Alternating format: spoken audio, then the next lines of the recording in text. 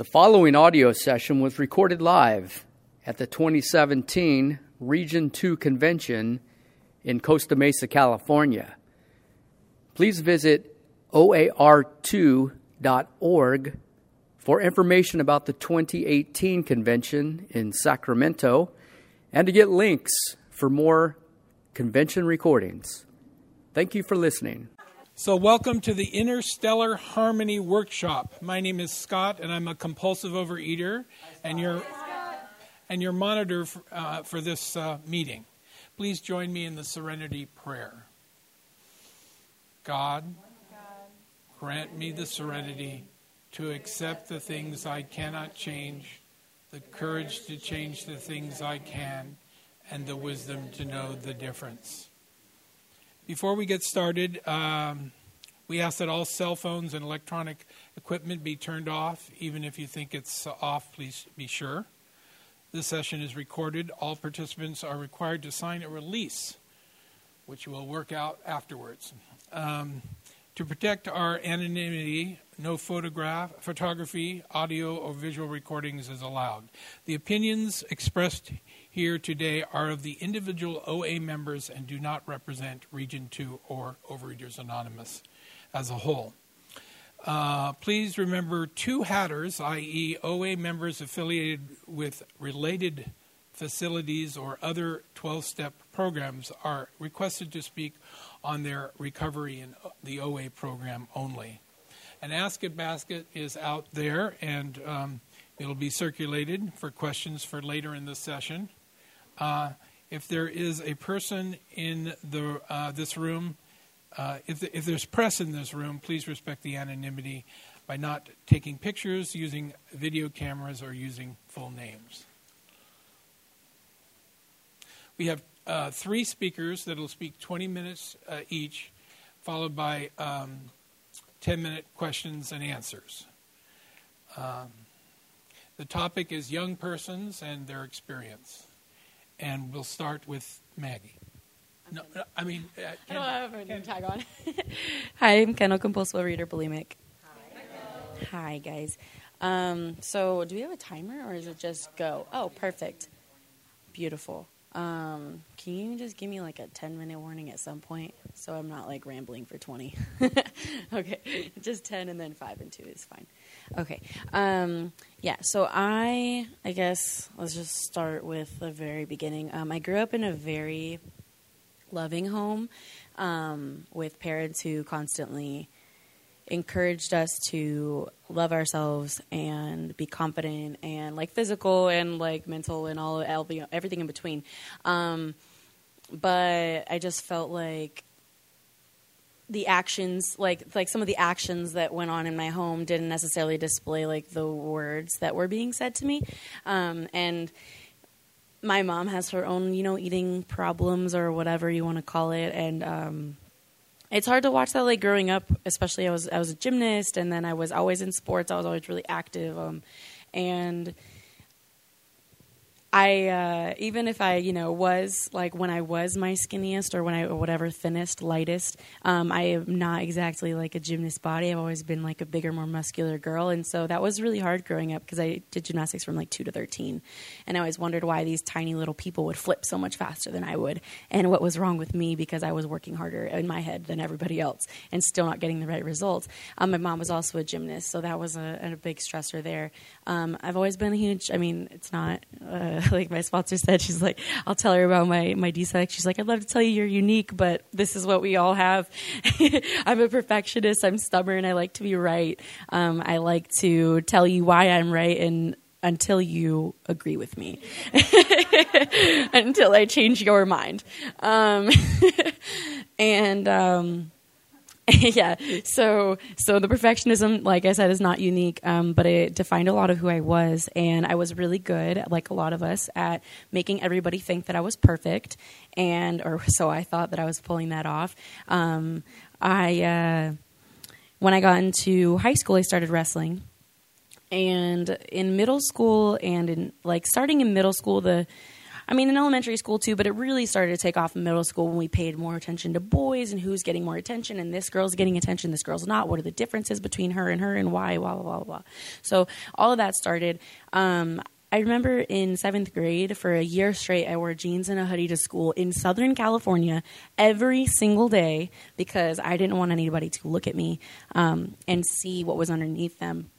And, of course, you look back at pictures, and I was just totally normal sized, very, very much, very athletic, very in shape. So, but I couldn't see that. And so then in high school, I started wrestling. And I wasn't at the point of bulimia then. I did have some overeating or some binging here and there, but it wasn't super present until I started wrestling. And the thing about wrestling is that I love the actual sport. The sport is wonderful. It's beautiful, and it does really awesome things for some people, but there is a lot of that environment that is an organized eating disorder. It really is. We're talking like plastic suits and sweats and all like 7 layers of clothing and jogging and then running and sprints and then going in the sauna, all while you haven't eaten for 5 days, and then you're dehydrated. And I brought myself to the brink of, I was passing out, I was losing my hair, I lost my period, all the signs, a lot of the signs of anorexia, but I didn't connect. And I didn't think that I counted as an anorexic because in between those weight cuts, I was binging like crazy. And so I didn't think that counted. I also didn't know what over-exercising was. And I still don't identify as it, but that's a whole nother thing.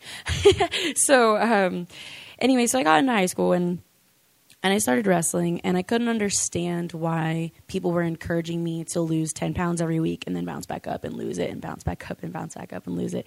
And, of course, every time you bounce back up, you gain a few pounds of fat because your body, it goes into survival mode and it wants to hold on to everything that you're giving it because it's terrified you're going to take it away again. And then this coupled with, starting this at 13 and all of my high school career till I was, or 14 till I was 18, and then I wrestled a year in college, and it was even crazier. So I probably started throwing up my food, which was a great discovery when I was a sophomore in high school, on and off here and there. Only when I really needed it, most of the time I could keep things in control. So I thought, and then I would just explode every once in a while. And I thought that I was really good at keeping it a secret. My senior year was absolutely horrific. In the kicker of all this is that I was constantly positively reinforced for my negative actions because I was winning national championships. I was flying overseas every month to go compete in these world events. I was really good. I had a 4.43 GPA. I was, popular. I was this, I was that. And I thought that meant that everything was okay. And I was sleeping around, in between my long-term relationships, whenever I wasn't in a relationship, I would sleep around, and I thought that was okay because I wasn't cheating on anybody. And at the time, it didn't matter to me, and I look back now, and I feel really sad for that little girl who felt that that's what she needed to do, to make people like her and to be cool and experience things and whatever. So my senior year, like I said, things got really horrific. My parents started catching on more and more. They both have over 25 years of AA and Al-Anon beneath their belts. So they are very familiar with the program. They picked up on some addictive patterns. I wasn't drinking too much. I was doing things here and there, and I'm a firm believer in the idea that my disease could have represented itself in any of those outlets. I just, because of the way that my life went, it ended up being an eating disorder because of, certain avenues. And in a way, I feel like that's a blessing because I could have damaged my body probably even more if I was, doing drugs, and who knows? There's no way to know, but it is scary to think about. And yeah, so my senior year, my parents started kind of picking up on things, and I remember, there are some moments that really stick out to me as how did I not get help after this event, or after this event, how did I not, see what was really going on? And I would go to the gym in the morning. I would go to school. I would eat and throw up at school. I would go to practice after school, come home, eat and throw up, go to another practice, come home, and do my homework in the car and stuff between these things, come home again, and then I would, like, sleep, and I'd wake up in the middle of the night and go downstairs and binge and throw up and, like, do all this stuff without my parents finding out, and my mom was a really light sleeper. I was really sneaky. And or I would tell my mom I was going to the gym, and sometimes I would, like, go to, like, walk to the store, just all that stuff that you guys have done, too. So, so I was throwing up one time in the middle of the night, and my dad knocks on my bathroom door, and I was like, oh my God. He's like, are you okay? Like, are you okay? Something doesn't sound right. And my parents were terrified of me cutting weight. They had seen all of it, up and down. They just didn't know the throwing up part. And they tried to stop it, but you can't make somebody eat. You can't make somebody hold down their food. And you really can't control that. So they tried, but it didn't work. And I ended up getting him to leave. I was just telling him I was fine, whatever, being really quiet. He ended up leaving, and I finished throwing up, and I went to sleep. And that really sticks out in my mind is heartbreaking because trying to imagine, that as a parent is just hard. What are you going to do? You can't make someone keep down their food. Anyway, so after that, my parents got me in OA, and I went to my first meeting in this tiny little back room of an Applebee's, and it was myself, and my dad went with me because I was terrified. And I'm really close with my father, and he went with me. Oh my God, it was so bad. It was this couple, no recovery, very, very, very overweight, heartbreakingly so. It was the four of us in this room of these Applebee's, and I left that meeting feeling like, OA is so weird. I am never going there, never, ever going back. And my dad was like, no, trust me. Like, I'll find you a good meeting. We'll find a good one. And I live in Corona, but we drove all the way to Costa Mesa because I didn't want to see anybody that I knew. And he brought me to this Friday morning meeting in Costa Mesa. And I walked in, and it was magical. I heard everything that I needed to hear, so many things that sounded just like me, and so many people that, like, over and over would say, like, food is not a problem for me anymore. I don't even think about food anymore. Like, this, like, I still have problems. Life's not perfect, but I'm not throwing up. And I was like, that's possible? Like, you could do that? Like, that's a real thing? And so I got really excited about it. The problem here was that I would go to that meeting every Friday. I didn't have a sponsor. I didn't work the steps. I didn't do anything. I was living at home, and I was babysat. And all of a sudden, I was able to stop throwing up. I was still binging, but I stopped throwing up and thought I was fine. And I was, like, really inspired and, very spiritual. So I didn't have a relationship with my higher power, but somehow thought I was, this creation. So then in the fall, I went off to college, and I wrestled in college. So as soon as I got there, I was on my own. We had a 24-hour dining room and, like, all of this craziness. And I was in a new country. I went to Canada. It was really overwhelming. Thought it wasn't until I was throwing up again all the time, making weight up and down 20 pounds over and over and over. And like every week, 20 pounds. And I was just wrecked emotionally and physically, throwing up 5 times a day. I don't know how I was doing college workouts at this time. I don't know how my body did that. Because now when I don't eat, I feel like I'm going to die. So I don't know, but I made it through. And again, I was still being positively reinforced for my negative actions. I was still winning all this stuff. And then it came to the point where I wasn't.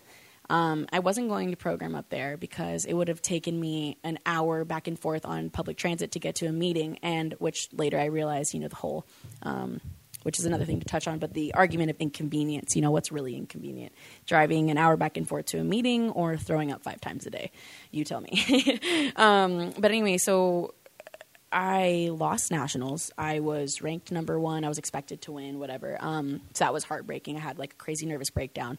Then I went to Sweden, jacked up my MCL and lost and all this crazy stuff. And then another tournament happened at the U.S. Open. And at the U.S. Open, I almost ended up in the hospital. My legs were turning blue. I had to be carried to weigh-ins. I chopped my hair off to make weight. I was absolutely emaciated.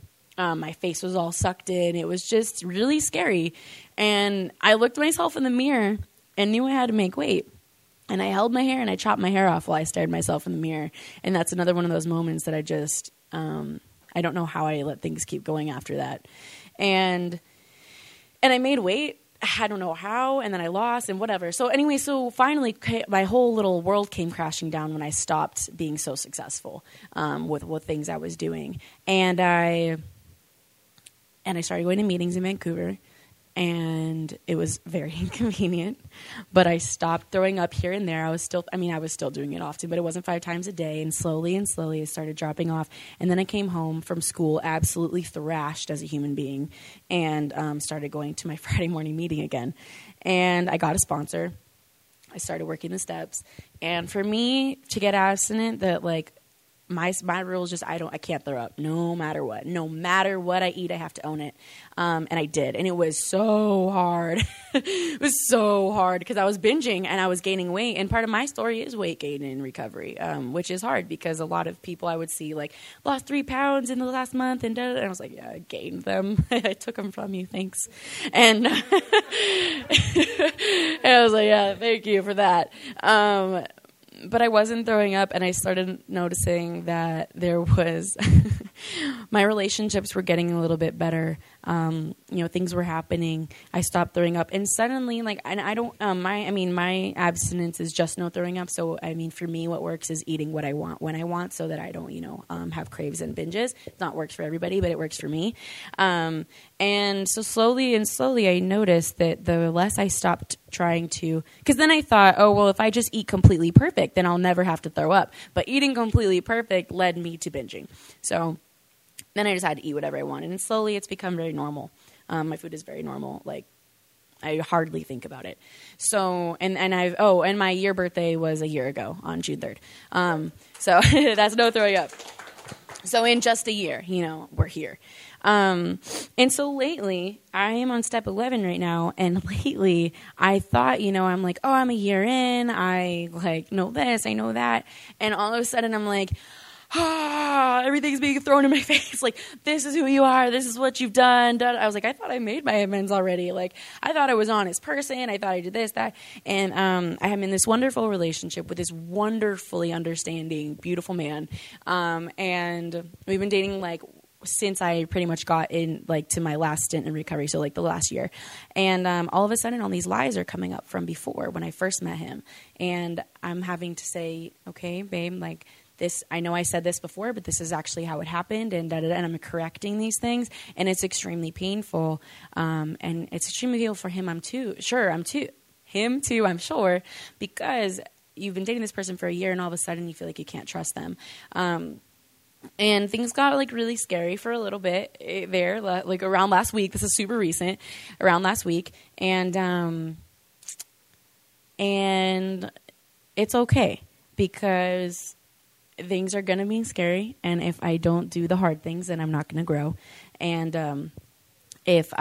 also my sponsor was telling me that this helps me have compassion for other people, and this is good for my ego because I can't always be on top all of the time, because if I'm on top all the time, then I never learn how to climb up and grow further.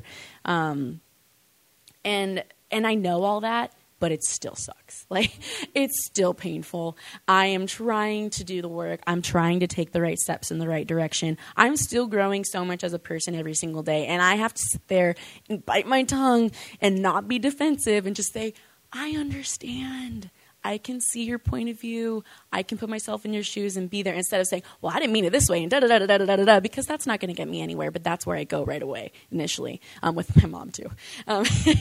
So, and then that's a whole other thing, building that relationship. But what I started noticing in step 5 and 6 was that was when I first started to have a lot of conscious contact with my higher power. And I haven't mentioned that at all yet, but that is the biggest, best part of my program. God for me is direction and love and acceptance no matter what, and there's so much faith. I drove to my boyfriend's house this morning because I was telling my sponsor he needs some extra love right now, and I've hurt his feelings, and I need to be there, and I was like, God, no matter what happens, please just let me accept it. Please let me be patient. Please help me be patient. Please help this be a little bit easier for me. Just please let me, be in a lot of acceptance, because this is this is the biggest moment that I've felt so out of control in my life. Even with eating, when I was out of control, I still felt like I was in control. Right now, this is another person's like decision, emotion. I have no control over that, like at all. And as much as I would like to. And so with steps 5 and 6, when I started noticing like my part in things and like throughout the day would see, this is how I reacted to this conversation. This is how I looked at somebody or whatever. This is how I honked at somebody when we were driving. I'm like, whoa, okay. God, please help me be patient. I'm being really impatient right now. Please, like, clear me of this judgment that I have over somebody that I don't even know. Please this, please that. And the more that I do that, the more my God shows up for me. There are so many miracles that happen every day. There was one time, like 6 months or 7 months ago, that I was on my way home binging. I worked at Starbucks for a little while, and I would close, and I would take all this food with me, and I was binging in the car. This was 7 months ago, and I was like, wait a second. This isn't going to make me feel better. I don't want to do this. Like, why? I started throwing it out the window as I'm driving, and all of a sudden I get a call from my boyfriend. Hey, you should come over. And I was like, okay. I see you. Like, I see you, dude. And you're there for me, like, all the time when I can't be there for myself because I might have gone home and had a more horrible night, but somebody stepped up for me and showed up for me in my life. And and I've noticed also, and I've heard this before, that the more I show up for myself, the more God shows up for me. And the more that I do the work, like the actual work that I don't want to do, like the writing and the step work and the conversations that I don't want to have with my family members and like exit, like just the stuff I don't want to do, like the icky stuff. I don't want to do that. But the more that I do it, the more miracles start showing up and the more God shows up for me and the more things that are thrown in my face that I'm like, oh my God, this is why this horrible thing happened. It's because this is happening now. And if that hadn't happened, this opportunity wouldn't be here. And like I said, I know all of that now, looking back, but still in these moments that things are tough, it doesn't make it easy. It still sucks, but I have the faith to carry me through it, which is very powerful, and I've never had that before. So I mean, my day, I think like in my recovery, I probably went up a little bit, and now I'm evening back out. My body's kind of trusting me again and not being terrified I'm going to make it throw up and take all its food away. I am still a professional. Like I am like working towards being a professional athlete in a different sport, in a martial arts, Brazilian Jiu-Jitsu, and I fight all the time. I compete and train all the time, but I'm not hurting my body anymore, and I'm fighting at a weight that is my natural weight. I don't cut weight, nothing like that. It's just fun. Like it's just what I love to do, and I'm taking care of myself. And so I'm still doing I'm still excelling in all these areas. Like I thought I couldn't be successful if I wasn't doing all that stuff because I wouldn't be able to like achieve all these things if I wasn't at the right weight or wasn't the right this, that, whatever. I'm still excelling, but I'm just taking care of me too and building my relationships. And I'm a year in, and I already have a life beyond my wildest dreams. And there's so much stuff going on right now that I don't want to deal with at all. But I still have a life beyond my wildest dreams because I'm not throwing up. I have a higher power. I love myself, which is crazy. I love myself, and I have compassion for myself, and I have compassion for other people. And so it's just really beautiful to see the progress in a year and to be so excited for what's to come because I have a whole lifetime ahead of me. So, and like Chris P says all the time, I'm in the middle of a really great life. Okay. Thank you guys.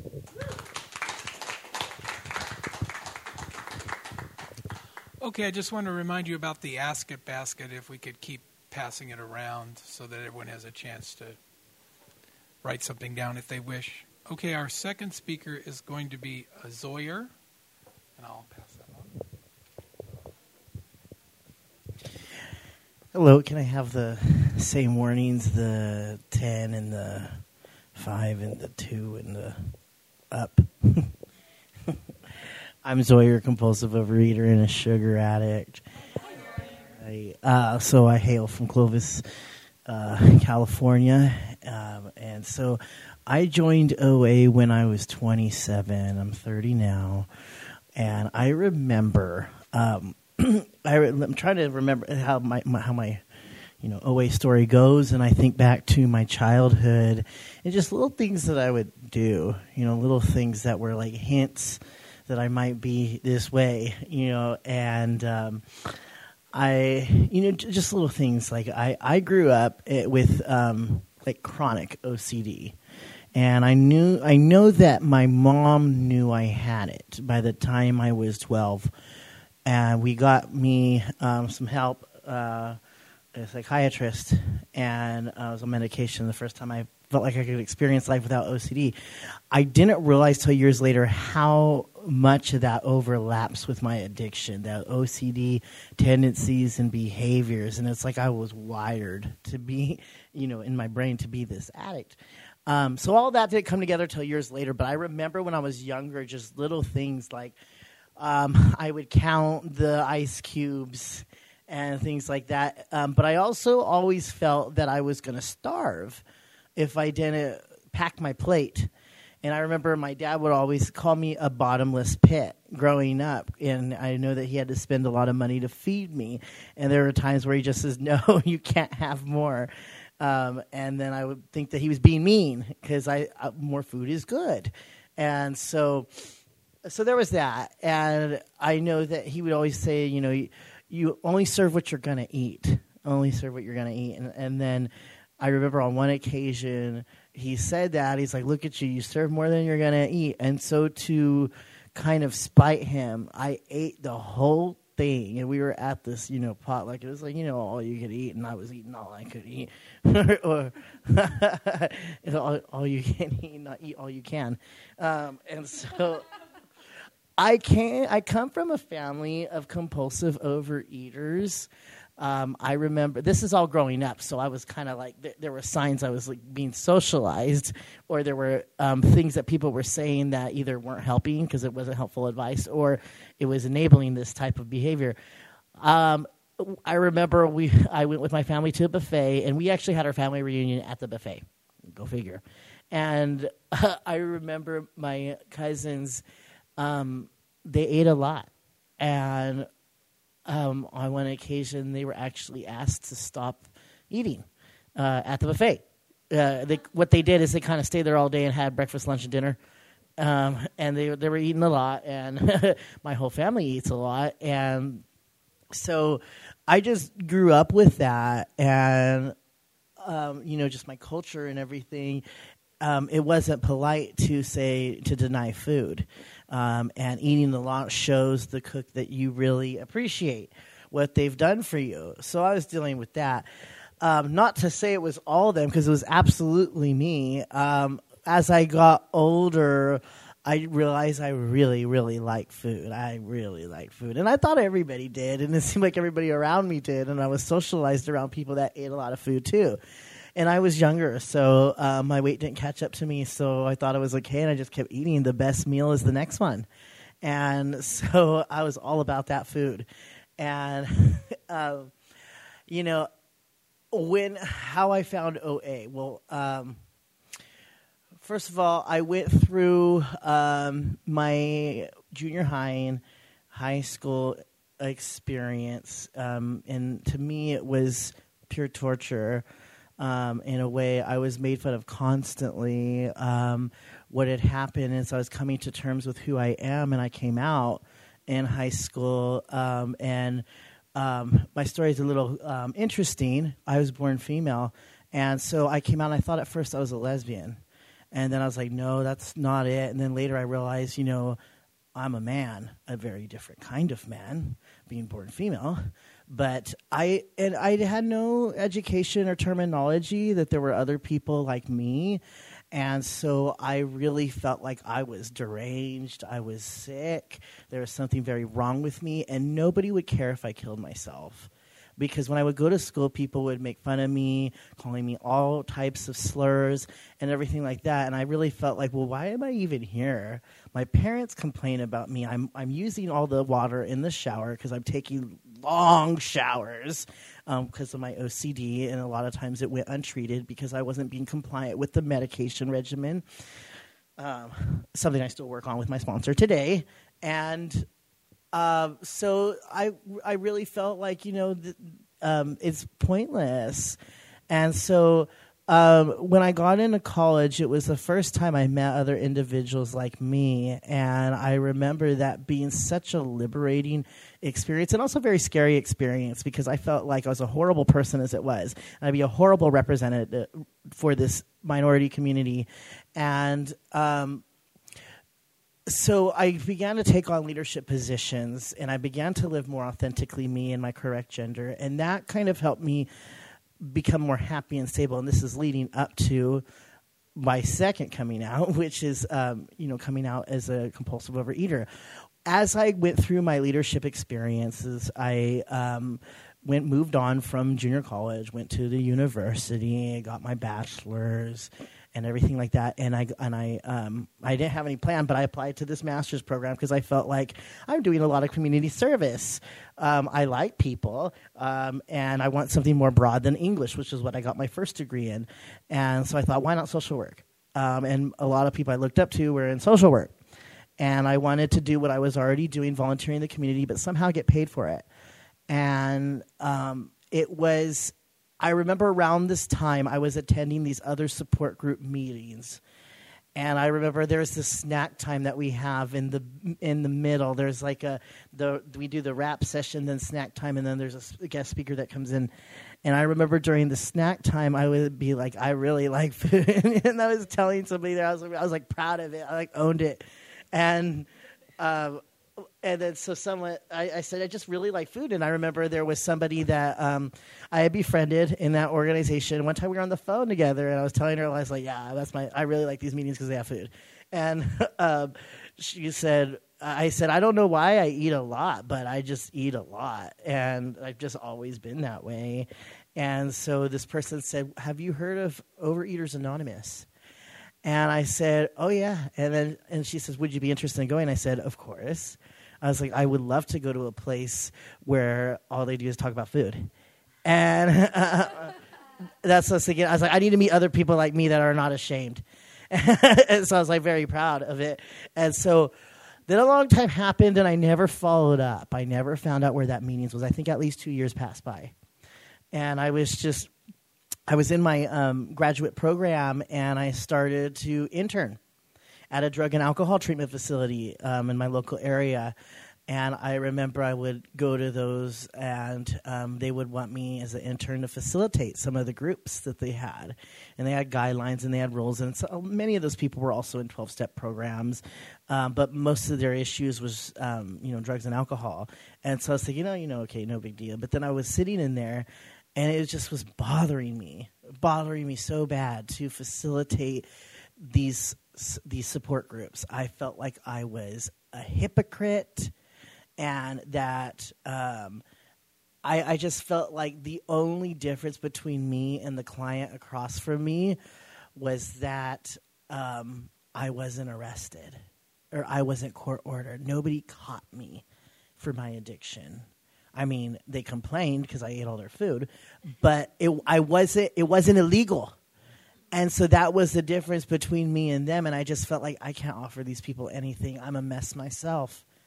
And so it bothered me so bad that I remember I had talked to my friend who now lives in Oregon, but I don't know how she had this information, yet she's in Oregon, but she says, I have the information for Overeaters Anonymous, and I'll give it to you.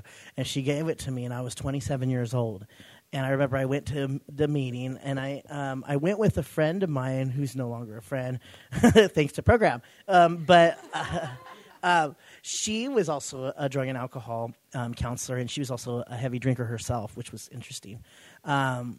And she went with me. I'm grateful that she introduced me to this resource, and for my other friend in Oregon who told me about the resource in the first place. And I remember going to the meeting and seeing the facilitator, and I still know the facilitator very well. And so they're here, not in this room, but they're here. And I remember I said, I raised my hand. I said, so how do you, because I didn't know about the no crosstalk thing. I was like, so how do you know that you are a compulsive overeater? And she said, keep coming back. She said, just keep coming back. And I was just saying, okay, because I was like, I don't think I have a food addiction, but I just really like food. I'm like a glutton. That's what I am. I'm a glutton. And so she's like, keep coming back. and so it was about my third visit, and I said, so I'm pretty sure I'm a compulsive overeater. And then later on, I began to say, and sugar addict, because I started to realize that that's what I was addicted to in the food. That high fructose corn syrup, that's the stuff. My own personal crack. My calorie crack is what I would call it, food. And so I kept, I did keep coming back. And then, so this is how it happened. I went to the meetings, and then they said, we have this thing called Intergroup. And they meet, I think, every first Saturday or whatever it was in the morning. I was like, oh, in the morning? Okay, I'll try. And they said, we need a representative for this meeting. And the facilitator said, I can't do it because I'm already, representing, I'm already a representative in another area. And so I said, okay, I'll go. And then so I started going to intergroup meetings, and this is when they were in person before they were on the phone. And I started attending them, and they're like, well, nobody's able to make the assembly, and we need someone to attend and represent this intergroup. And I said, okay, I'll do it. And I was like, well, I don't really have any money. They're like, we'll pay for you. I was like, okay, I'll do it. And so I was like, meals are paid for. So then anyway, I became the assembly representative.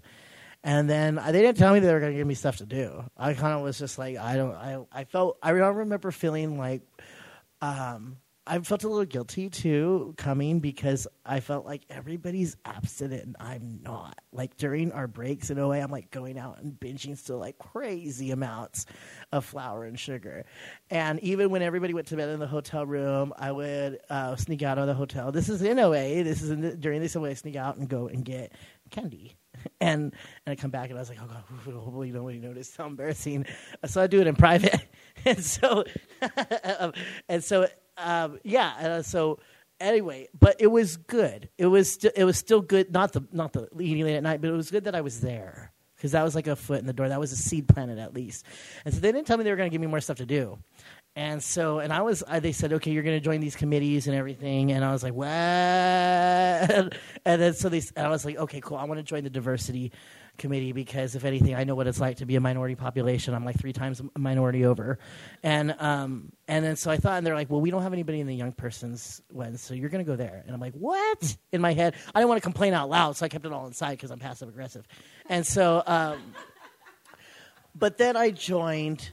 And then they're like, okay, we're here. And they're like, then they remember in the meeting, they're like, nobody wants to be secretary. And I'm like, I volunteered for everything else. I'll do it. And then later I was like, I can't be secretary anymore because I'm always on the move. And then, make a long story short, now I'm the co-chair of the Young Persons Committee. So it all kind of like, I went up the ladder in leadership. And I really think that that's what happened because during this process, I actually did go abstinent. And I remember, because I've been abstinent for a little while now, in almost a little over a month, it'll be my year. And so, thank you. I also quit alcohol because it has sugar in it. And so that too. And I had another addiction that I had stopped as well, and so I was like detoxing from like 4 things, and so it was hard. Nobody told me what it was going to be like to detox, that I was going to stay up all night and everything like that, and I had this compulsion to have a lot of sex in the first few months, and I just had so much energy, and I felt like manic. And everything like that. And I was like, oh, my gosh, this is my body wigging out because it's so dependent on sugar. That's what I did to it. And then I remember, so I started losing weight. I've lost about 70 pounds now. I was 300 when I began this process, and I'm only 5'2", so dang. But I never knew what it was like to be able to touch my toes for a few years there. And I had to put my foot on a stool to tie my shoe, and it was so sad. And so it was really interesting, and I started to realize that my higher power loves me no matter what. And my sponsor said to me, and I try to remember this: I have infinite worth in my higher power's eyes, And that's what's important. So all that eating and stuff, I began to realize I was doing it to deal with all the negativity that I experienced in high school and being bullied and made fun of and feeling like, who cares if I die type of thing. That's, well, my higher power cares because he loves me so much. And I was so happy. I was like, I found acceptance in OA. I found acceptance with my higher power and my sponsor. I have a reason to live. And I thought that I was like, getting out and helping my community and helping other people who are going through what I'm going through, giving them resources. I became chair of a nonprofit that does work for the transgender community in my local area. And I eventually graduated. Now I have my master's, and I'm working toward my license to be a licensed clinical social worker and to help more people in need, help multiple communities in need, because there's a lot of intersectionality with that stuff, and a lot of people belong to multiple communities, so that should be acknowledged. So even while I was on my way to getting my master's, while I was becoming more involved in leadership positions, I would see other people, other youth looking up to me, and I felt like, if you only knew, I'm struggling with this addiction. And so later throughout my OA, it was really when I went abstinent is when I really came out in this sense, not like telling them just to tell them, but people would ask, why aren't you eating this, or do you want this? They offer me things, and I would say, I can't have that. I stopped eating flour and sugar. And then some people would say, oh, come on, and I'll be like, no. And so I was like, no. I remember even last time for my graduation party, my aunt said, come look at this dessert. And I said, that's okay. I'm good. I'm good on the couch. And she says, I said, I can't have it. She says, yeah, but we can. So that's the point. She thought she was being funny, and I let her know she wasn't funny. And so, and my mom backed me up. I was like, thank God. Because when it was my birthday, when I went abstinent, she wanted to have something that you have after the meal. And I said, no, not at my birthday, because I'm struggling so bad. And I told her, you wouldn't offer a beer to an alcoholic. I would really appreciate if we not have that. And so my friends were wonderful to me, and they showed me recipes that are abstinent recipes. They showed me how I could make some things without sugar and flour. There was this thing that you have after a meal, a dessert item, and someone had made it without flour or sugar, and I was just astounded. It was like almond flour and some dairy products, and that we were able to make something that I could eat, and I really appreciated that. It was just so sweet that everybody respected my abstinence, and everybody's very encouraging of me. Occasionally I'll get someone that doesn't understand, but I'm calmer now. Like during the detox part, I was so angry. I was like, no, like, you don't understand, and if you're not abstinent, I don't want you to tell me how to eat, and you're not my sponsor, and all this stuff. And so right now with my sponsor, because I'm still growing in my program, and I think that I was shocked that people said that I was an inspiration because of the abstinence. It makes me feel more encouraged to continue with my abstinence and continue taking care of myself, because I didn't realize it, but the youth that looked up to me still looked up to me once they found out I had an addiction. And that mattered to me, and they started coming forth and talking about their addictions. And there's one youth that has even come to OA and has stopped eating flour and sugar. And so I didn't realize that so many blessings come with just being truthful, and truthful with myself, and truthful with the community that I love. And so working with my sponsor, we work a lot on my self-loathing, because that seems to be the core. I realize it's not just about food, but a lot of it is about feeling this inherent sense of a lack of self-worth was my issue. And so I'm working on loving myself and committing to surrendering my self-loathing every day, surrendering my anger, my jealousy, my rage, or surrendering my doubt that my higher power can't handle it. Because I surrender it, I try to surrender every day, and then if I start to worry and have anxiety, it's like, oh, that means I took it back. That means I didn't really surrender it if I'm still worrying about it. And I need to let my higher power handle it and trust that he will. So there's no reason to have the anxiety. And like I mentioned earlier, taking my medication was an issue, but now it's become part of my routine with my sponsor, with my daily step work. And so I'm just really, really grateful for OA. It literally saved my life, and I'll pass there. Thank you so much for listening.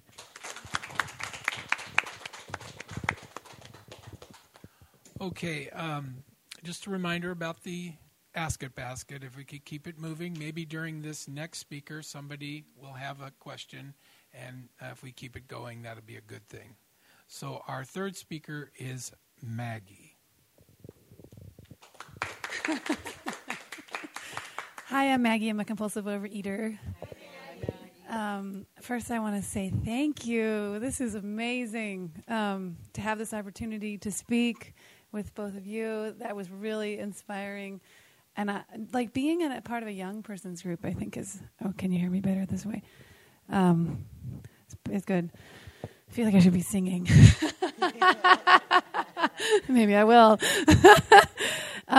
So I'm from San Francisco. I'm 32. I came into program when I was 29, just about to turn 30. Just about to turn 30.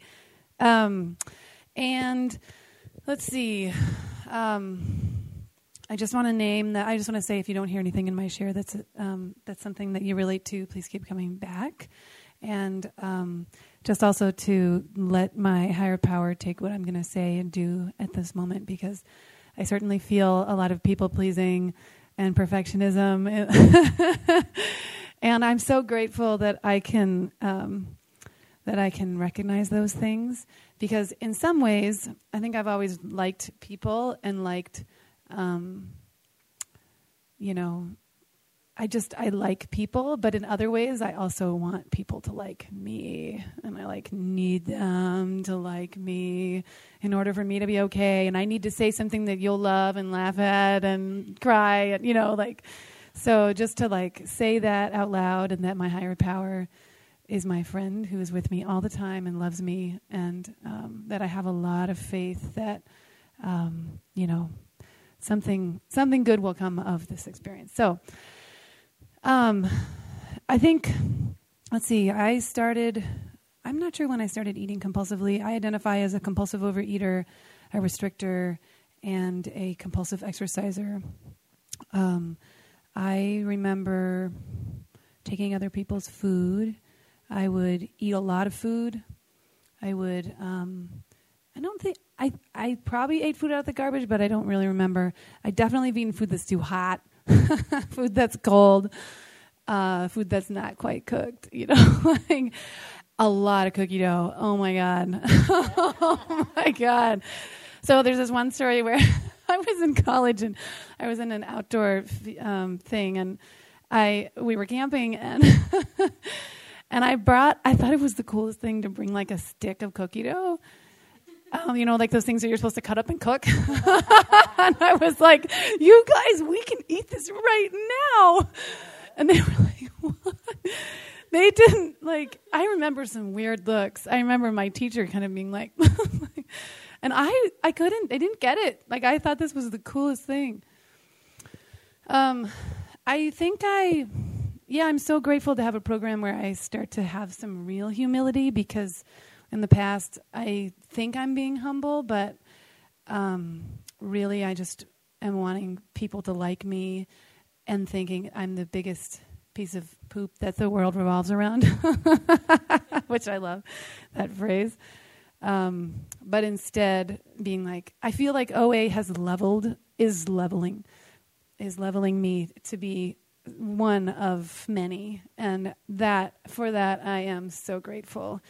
I have mostly related. I'm an only child, and I've mostly related to people who are older than me. I've dated people that are older than me. I have a hard time relating to people my age, and I do, but I feel like I'm lying, and I'm just trying to get people to like me. And so, in this program, it's been really good for me to hang out with people my age and do things with people my age, because I judge them so much, and so just to be with people who I'm judging actively, and just chill, and watch them, watch myself, And then notice, like, there's people who in the rooms, I was like, oh, you know. And then I go over to her house and we have a meal, and she's just like me. Like, she's just struggling and wants people to like her. And, you know, so that's been really humbling for me to, but I've also, I think, took it a little far in hanging out with people who I actually, like, it's okay to not like everybody. Like, that's okay. You know, we don't have to like everybody in the program. It's principles above personalities. And the principle is that I want to be kind to everyone, you know, and I want to be respectful to everyone. I don't have to relate to everyone. So, let's see. I think one of the issues that happen, there's so many things to say, but one of the issues that really relates to people, young people, I think, is sex and relationships. And I think that's something I've been very uncomfortable with for a long time. And I didn't date in high school, really, because I just had this huge fantasy. Like, I have this huge fantasy life. Like, I came down to LA and I've just been like, I'm going to see everybody from New Girl because they're my friends. I'm like, A, that's a TV show, and B, they don't exist. But I love having fantasies. I have these, like, fantasy, and I cannot even tell you. So I'm on step 9, and on step 4, I made this just incredibly long list of all these people who I resent who never liked me back. And, like, just all these people who I had all these resentments towards because they didn't want me the way I wanted them, and but I must say, I probably, I wasn't really humble, I think, enough to just be myself with them, and to also have enough worth in myself that they didn't need to love me in order for me to be okay. I think I was trying so hard to make people like me that they didn't know who I was. So how would they even know me? Because I'm just sort of a piece of clay that I'm waiting for them to mold. So a big part of my recovery recently has been getting to know myself and like self-acceptance, which I've heard a lot today already about. So, let's see. I came into recovery. I was living and working at a place that did a lot of meditation, and you can meditate a lot, but you're still a compulsive overeater. So, I was watching myself obsess, and I was realizing that I'm a sugar addict. Just like I cannot control sugar. And I remember I was in this retreat and they came by with a little snack, and I was like, I looked at it and I realized that substance will never not be sexy to me. Like it will always, I just remember, like, when I put it in my mouth, this reaction happens that is beyond my control, which I learned about in the big book, in the big book of Alcoholics Anonymous. It talks about, the triggering the physical craving and then going through the well-known stages of a spree, coming back remorseful, and vowing to never to do it again. So, I would go several months, compulsively exercising, doing several hours of yoga and swimming a day, and I got really fit and slender, and I was crazy. Like, now that I think about it, I just was nuts. Like, I was so wrapped up in myself, and it was all about not eating or eating or not eating or eating, and like, what was I going to not eat? And I got to say, today that still happens, but it happens a lot less. And I don't pick up certain foods. So for me, flour and sugar just create, especially sugar, just I knew from those experiences and seeing how powerless I am that I was an addict. So there was a 12-step recovery group in this place where I was. There was an all-inclusive group, and so there were people who were alcoholics and people who were in Al-Anon and people who were, working various 12-step programs. And I went and I identified as a sugar addict. And I found they had a bunch of literature, and some of the literature they had was OA literature. So I started to read it, and I remember just, I could not believe that other people had this issue. It just was... I still sort of, sometimes I'm like, I'm speaking to a room of people who are like me in this way. That's so crazy. They use food, because a lot of people don't, or maybe they think they don't. I don't know what other people do. That's another thing I like to do, is take other people's inventories.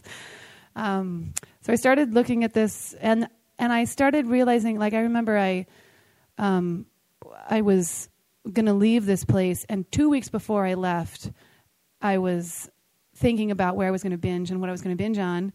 And I thought about it for 2 weeks, and then I went out and did it. And then I came back and did all my exercise and not eating flour and sugar. And I was like, wow, that's crazy. That is just crazy. And that's not the life that I want to have. I want to be helpful to other people. Which what I'm learning through OA is accepting that I'm a compulsive overeater and I can't control my eating on my own. That's actually sanity. That's actually helpful for me to be honest and tell other people and work this program. I remember I was studying abroad. I studied abroad and I gained weight. I think I've probably, I haven't had a huge amount of weight loss or weight gain in this program, but I have in my life probably gained and lost, maybe, I don't know. Actually, I don't weigh myself because it's crazy. I make myself crazy. But anyway, I gained weight. I studied abroad, and I remember eating table sugar. I would go in the kitchen and just eat table sugar straight, like crack cocaine. I mean, really. It was and going from market to market to market to market. And I have to tell you that I would like to tell you that I don't do that anymore. And I don't do that with flour and sugar, but I do that with other foods. And I really wish that my abstinence was different than it was. But I also wish that I was different than I was. And I know that's not my higher power's will. My higher power's will is for me to accept myself as I am. So my abstinence is imperfect, just like me. And just like everybody else, actually. And that's bringing me a lot of acceptance and serenity to say, I got to say, women's issues, PMS hits me hard, always has. And I never thought that I wouldn't be able to eat sugar during that time. And now my food is messy, but I don't eat sugar. And I don't know, that's progress, not perfection. In my life, my star, that I used to revolve around was perfectionism. Yeah. Really, I know, you know how that is. And now I feel like it's progress, not perfectionism. I have this, I didn't come into program having a concept of God. I did, now that I think about it, I did talk to something that was kind of like God, but the word God didn't work for me. And in program and reading the literature, it just didn't feel good or didn't feel right. But I really wanted it to feel right. And so I worked on it until it did. And now I just I talk to God all the time, all the time. There's something bigger than me that helps me with my life, and when I trust in it, it really comes through. And it is so amazing to share a room with people who also turn their wills and lives over to something that's bigger. And it is, I know when I'm in God because I'm not anxious, and I'm not worried, and I'm not self-conscious, and I'm not thinking about what everybody thinks about me. Well, I actually probably am, but I'm not worried by that, because I still, all my character defects are still there, and I'm starting to learn that they don't go away, but I get a reprieve. So let me see.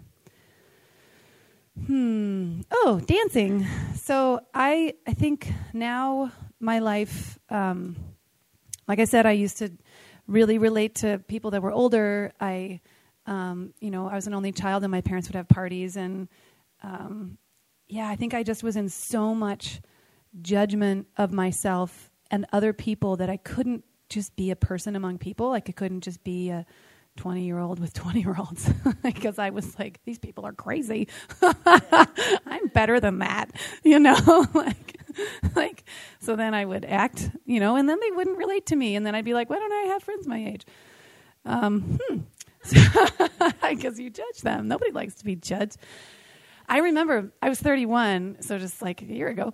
And I was like, wow, I really don't like 31-year-olds. Like I was hanging out with 31-year-olds and I was like, these people. And then I realized I was a 31-year-old. And I was like, what does that say about myself? Wow. Looks like I know which relationship I need to work on. The one between me and my higher power. So, so I love dancing and, it's the kind of excruciating for me to go and like hang out with people my age. And I'm so grateful that I do.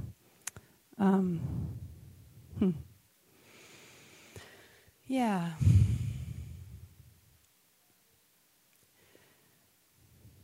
Yeah. I think self-acceptance is the biggest gift that this program has given.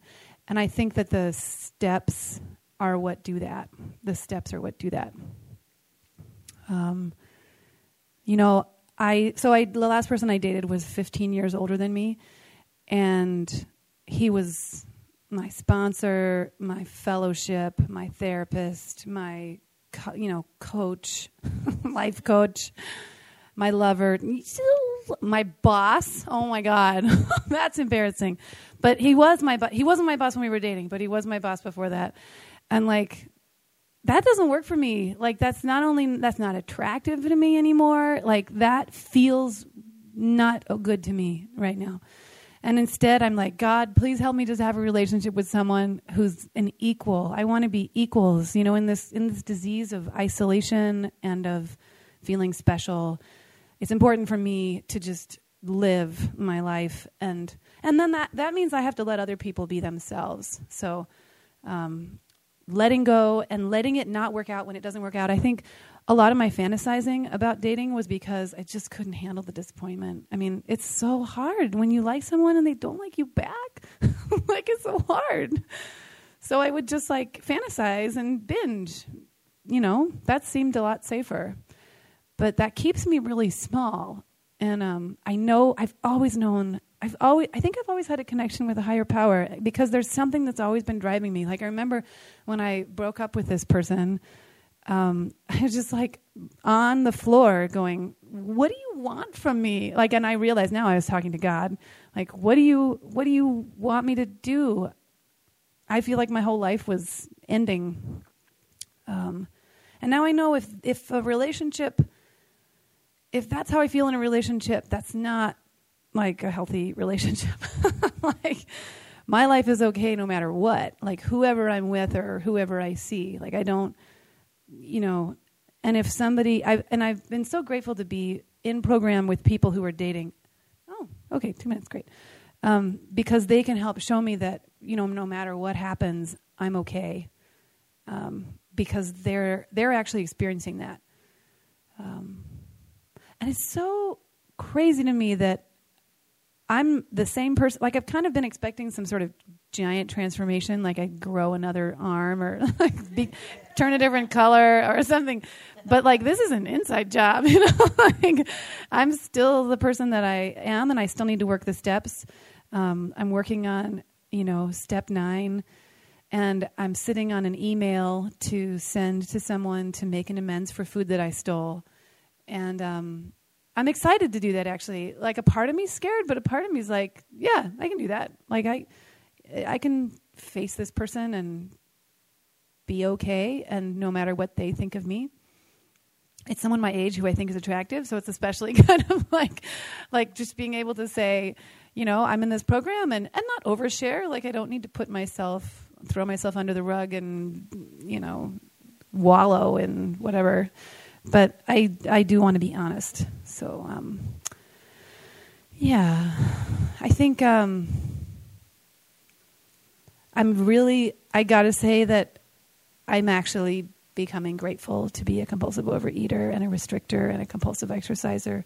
And it's experiences like this, being able to give service, that really transform it. So, I just am very grateful to be here and very grateful for this program. Whoa. And thank you very much.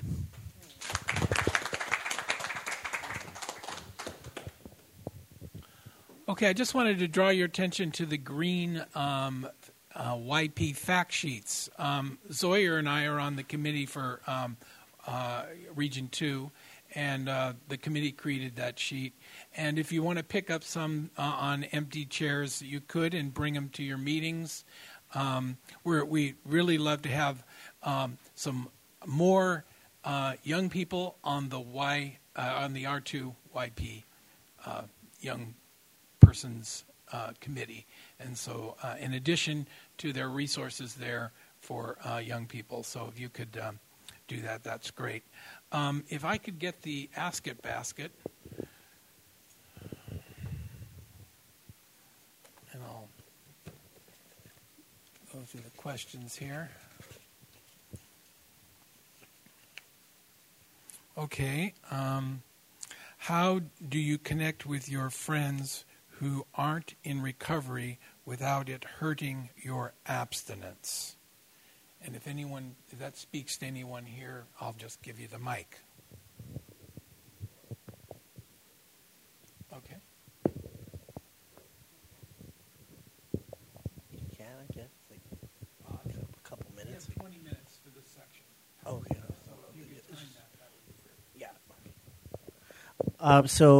The question is, how do we relate to my friends without hurting my abstinence? I'm reminded of one time. It was during the first month of my detoxing, or what I call cleaning out from the sugar. And, I'm one of the few people with a car in my life. And they'd asked me, can you drive us through this, fast food thing? It's just because they didn't have a car. And then they're just real quick on our way home, and I was like, all right, being a people pleaser. But then not only that, but they started eating in my car, and the smells just like wafted through and just took over my car. And I remember having a lot of resentment towards them. And so what I had done, which I probably wouldn't have done before program, is I texted both of them and explained to them how I felt. And I said, for these reasons, I can no longer do that. If I'm in a better place, fine.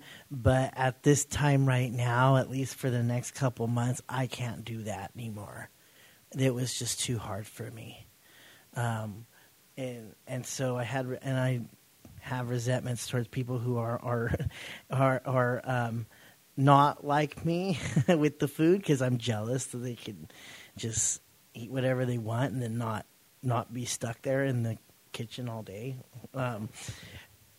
So communication, that's the answer to the question, is I communicate. And so it doesn't hurt my abstinence. I let them know these are my parameters. This is what I can do. I'm very fortunate to have a lot of friends who do understand.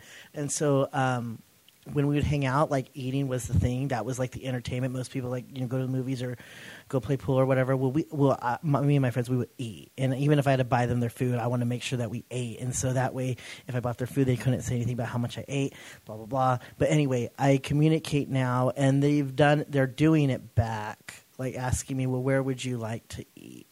Like, where can you eat? And I'll literally thank you, because it's including me. So we just talk about it if an issue does arise. And so, but I'm stronger now than I was when I began. So, yeah.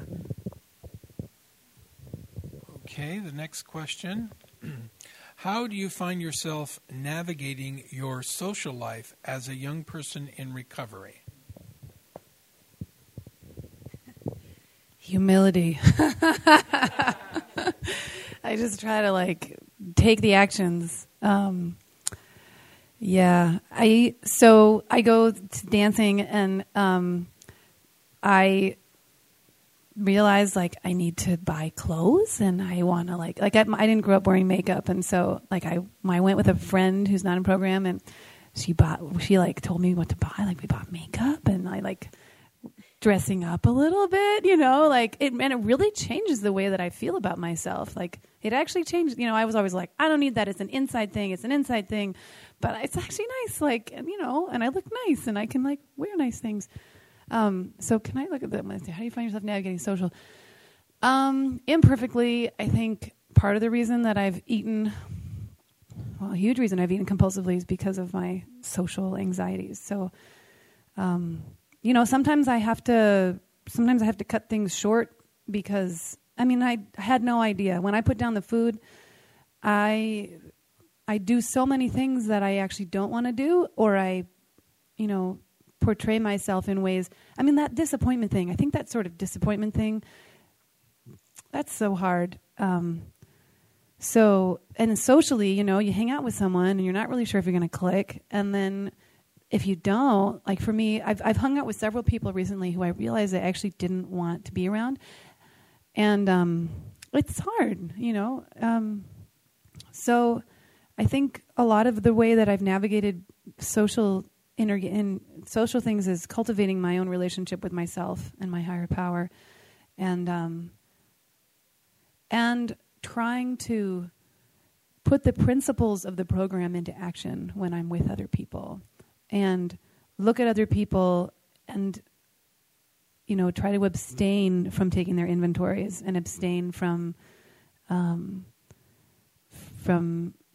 prejudging them as someone who will be my friend or someone who won't. I have this like idea about what a friend looks like and does and where they're from. And, I'm like, really? Like there are a lot of people in the world and there are a lot of really good people. And I think realizing that I don't know what other people are or how we would relate unless I really am myself, and then see what happens. And then, there's the disappointment of when we don't click, but there's also all these shades of gray. Like I used to feel like I had to really, really connect with someone on this deep, like we were, connected level in order for them to be my friend. But now I feel like I have friends where we just go do stuff and we're not like necessarily that close, but those people really enrich my life. So I feel like I have a lot more options now. I'm getting a lot more options. Like there's a lot of other kind of people I can be around rather than just these like basically the people who are exactly like me. Like that's boring. I'm still not totally convinced. A part of me is like, I need people that are just like me. But really I need myself and my higher power. And then I want different people in my life. So that's one way I do it.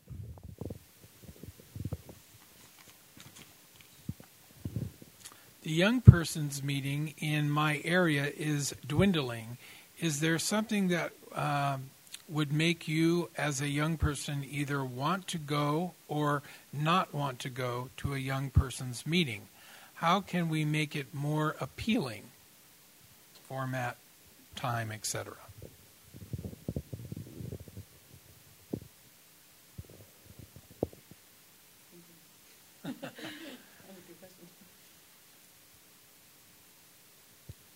Well, we can move on and we can come back to that one.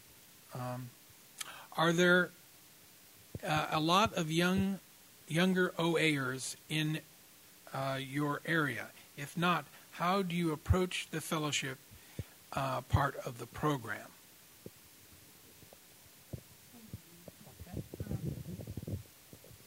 My main meeting is like a really big really big mix of ages, but there are probably one or two other girls that are close to my age, and then the whole spectrum.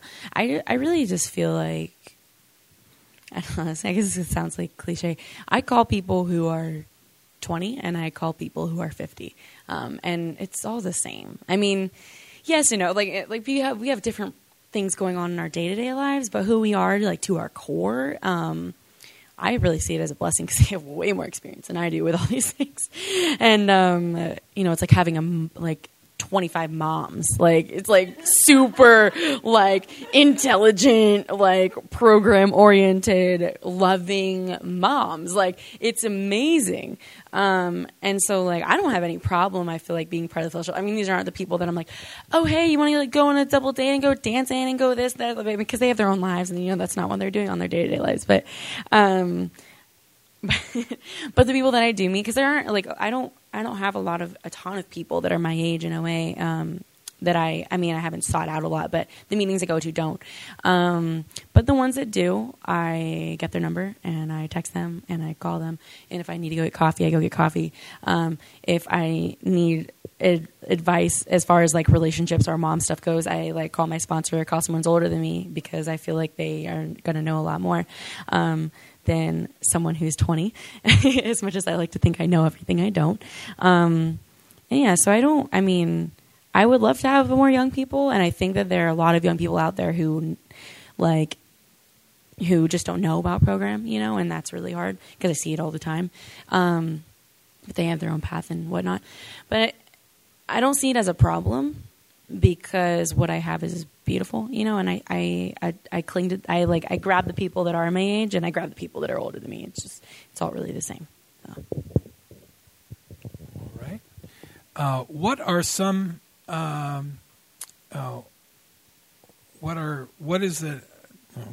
are some acts that you took to get a connection with your higher power?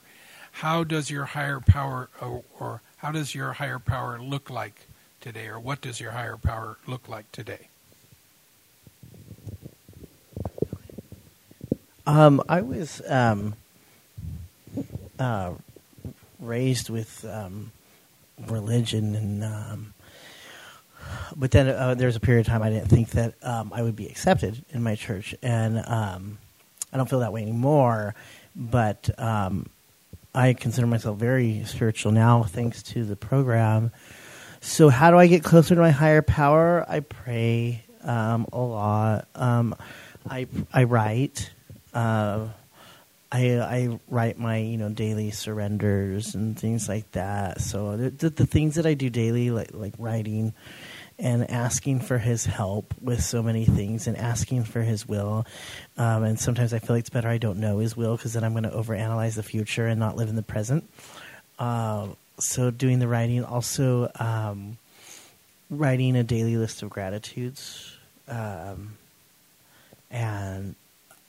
those are the things that I do to get closer. And then also turning to Him when I'm in need. I'll write. If I think I'm going to be in a stressful situation, because I deal with a lot of anxiety, I'll write to Him prior and ask for His help or surrender the situation to Him.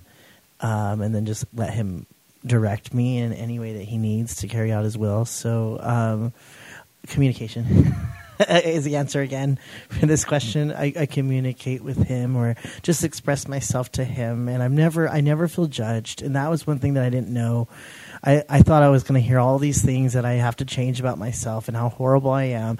None of that has happened. And in fact, my sponsor's never ever given me any directives, and he's just been a wonderful cheerleader and encouraged me, and I'm doing it all on my own. And every time he encourages me, I want to do something more for my program. So he's never really actually given me any directives, and neither has my higher power. They just love on me and take care of me and or give their support, and that motivates me to tighten the program, slowly but surely. I'm imperfect, but I'm progressing.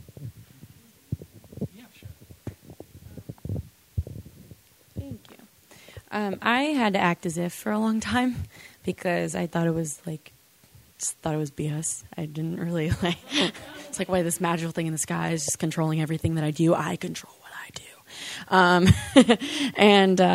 But I hear all these people telling me that they weren't throwing up and they weren't overeating and that they had this higher power. And I was like, God, I can't, why can't I do this? I'm trying, the whole, if I try hard enough, I can do it. And I couldn't. I was trying so hard, and I couldn't do it. So I had to act as if. And so I would sit in my car and I would pray and I'd be like, okay, well, God, please help me not overeat today. And then just like think I was stupid. I was like, this is the dumbest thing ever. And and like the more that I acted as if, and the more like I would write. And then I started writing. I would start it with "Dear God" instead of just like no, this is what happened today. And it would start with "Dear God" instead. And I thought it was BS for a long time, but I had to really act as if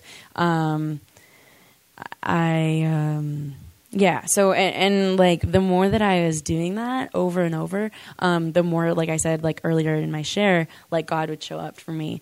And like when I didn't believe in Him, He believed in me. And I was literally just saying the things that I thought I was supposed to say because other people said that they had worked for them. And they said, you don't have to believe in this big, huge, higher power like God craziness. You just have to think that there's something out there more powerful than you. Anything. It could be that chair, like anything that's more powerful than me because my way hasn't worked. And so that helped me a lot, like forming my idea of God around just something that isn't me, and like getting direction from something that's not Kendall. And then the more I acted as if, because Kendall had just jacked me up so bad. So that wasn't the answer anymore. Something else had to step in, or I was going to like die, it's real. And my parents couldn't be my higher power. No one else could, not another human being. And so I had to act as if, say the words, and then like little miracles would happen here and there. And it was just like this time it was positive reinforcement, not for my bulimia or my negative actions, my overeating, but it was positive reinforcement for putting faith in something other than myself. And as more I was doing that, I was getting positively reinforced for it. And it was like really encouraging and very, just rewarding. And then it kind of progressed to, asking, like, not just like, like telling God that I trusted Him, telling Him that like I know that You can like help me like accept who I am and accept this and this and blah blah blah. So it kind of just grew from there. And but like I said, I really had to act as if I thought it was complete BS. I thought you all were crazy, and that you were trying to like trick me into this cult. I thought I could do it without God, but I can't do it on my own. So yeah, acting as if, and then God really shows up, if you, like I said, if I show up for God, God shows up for me all the time, every single day. Even when I don't think it's going to happen. Like on the days that I feel really, really like not great about whatever's going on, I do my writing anyway. I do my praying anyway. And I'm like, yeah, whatever. He's probably not going to step in today because like for whatever reason I make up in my head. And then He does every time. It's just unbelievable. So acting as if even when you don't feel like it. Okay, this is for Zoyer. How accepting or welcoming or not did you find your first OA meetings to be?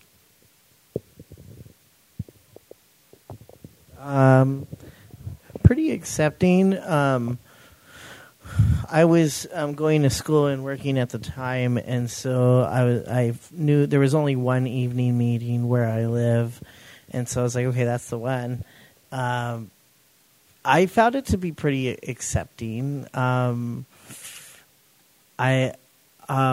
always felt in the beginning that I didn't want to share because I was still eating flour and sugar, so I always would hope that they would pass me, and I didn't really want to share. Now it's completely different. Now I can't shut up. But and I never understood, like, how are these people talking so much? And, like, now I understand.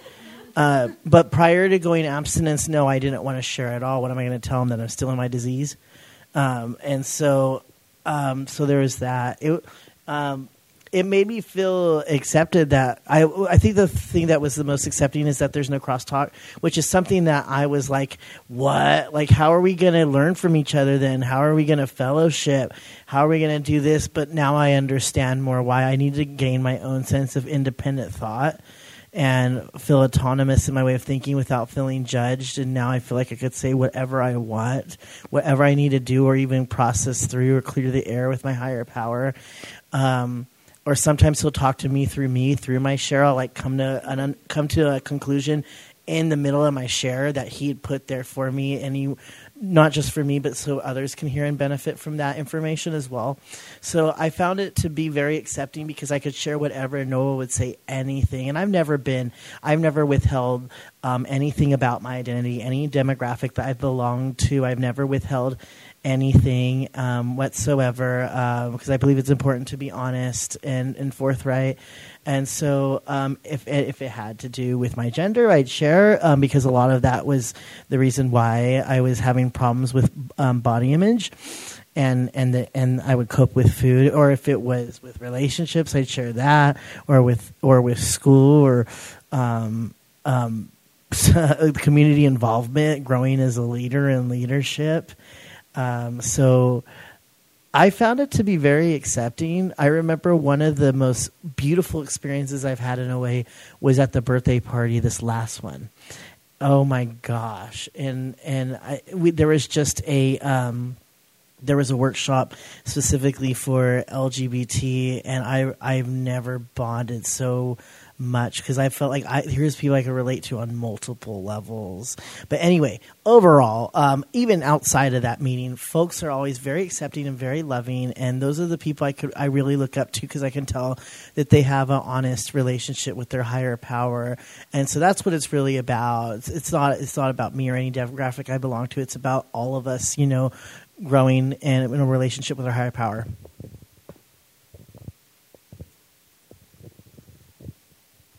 Okay, now we're going to open up for sharing. You may share up to 3 minutes each. As a reminder, this workshop is being recorded, so you will need to sign the release, which we'll work out later. So is there anyone here that would like to share? Hi, Cindy.